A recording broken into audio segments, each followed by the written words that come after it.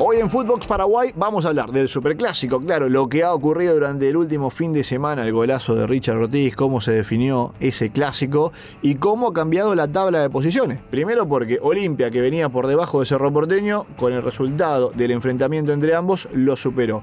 Y por otro lado está Nacional, por su camino, que le ganó a Guaraní, y Nacional es único líder que tiene el campeonato. Es decir, Nacional hoy por hoy es el único líder.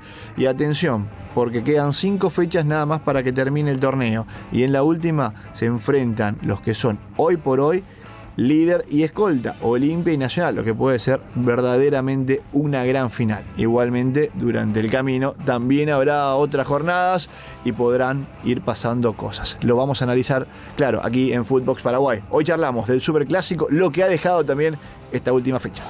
Esto es Footbox Paraguay con Nicolás Litix, exclusivo de Footbox.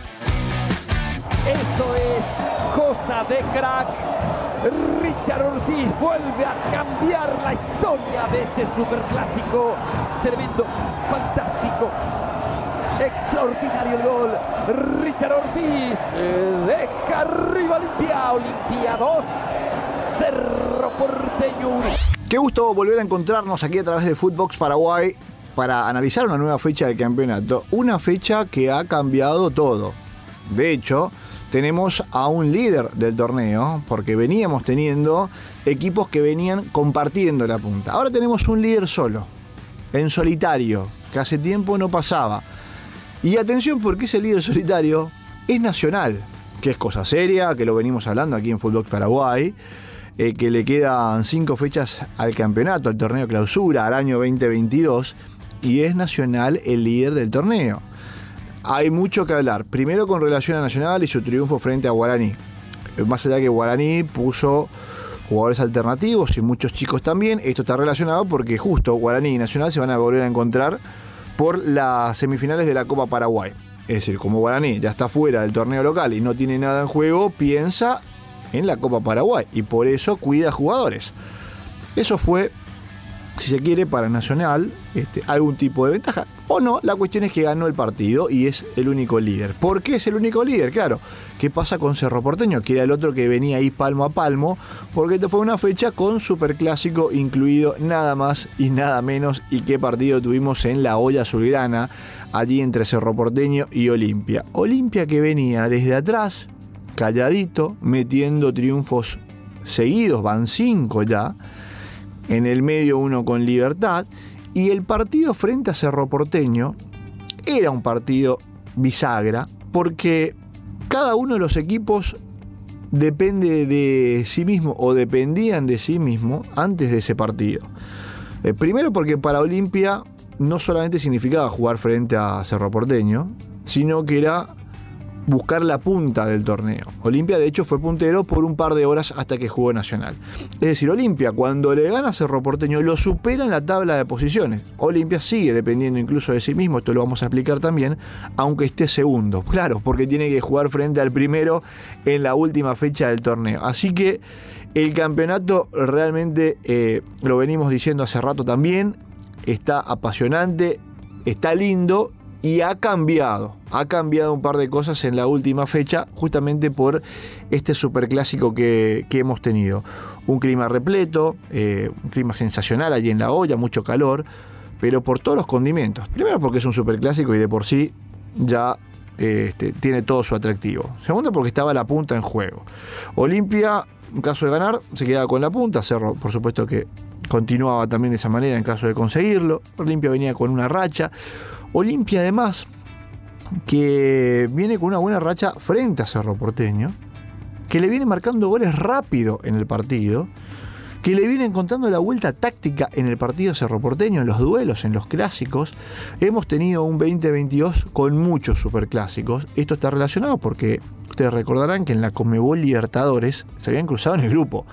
Es decir, que tuvimos los de siempre, los 2 de la apertura, los 2 del clausura, y tuvimos adicionales estos 2 también que se encontraron en el marco de la Conmebol Libertadores, nada más y nada menos, y todo lo que eso significó, y bueno, la verdad que también tenía todo ese atractivo, que llegaron a la última fecha del grupo y de acuerdo a lo que pasaba entre ellos dos, de vuelta la definición de quién pasa, de quién se queda afuera y quién podía ir a la Sudamericana. Bueno, todo eso también formó parte de este año, un año donde realmente tuvimos agregados de Superclásico.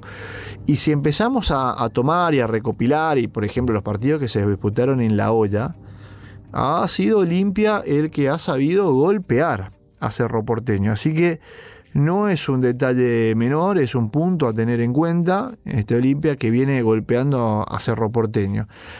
Y después para hablar un poco también de lo que ha sido este Superclásico. La verdad que primero Olimpia lo ganó bien, es decir, le arrebató bien la punta a Cerro Porteño por lo que fue el partido, más allá de que no ha tenido tantas situaciones, pero las pudo concretar. Y tenemos primero el golpe de entrada, con el gol de Derlis González, que me parece importante. Olimpia golpea rápido, pase Tito Torres, la definición de Derlis. Silva que cambia Tito Torres con espacios y va y pica Derlis, pelota al área, Derlis, ¡gol!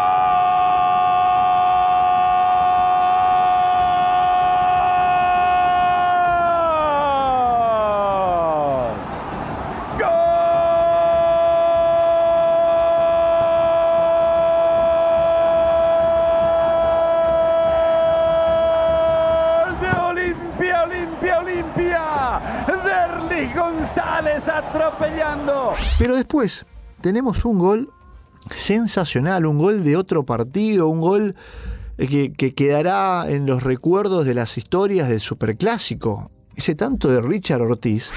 Sobre el costado derecho, impulsa Salazar, fue buen centro, saltó, rechazó al tío Guido que acaba de ingresar, devuelve Tito Torres, quiere Richard, le pega, ¡gol!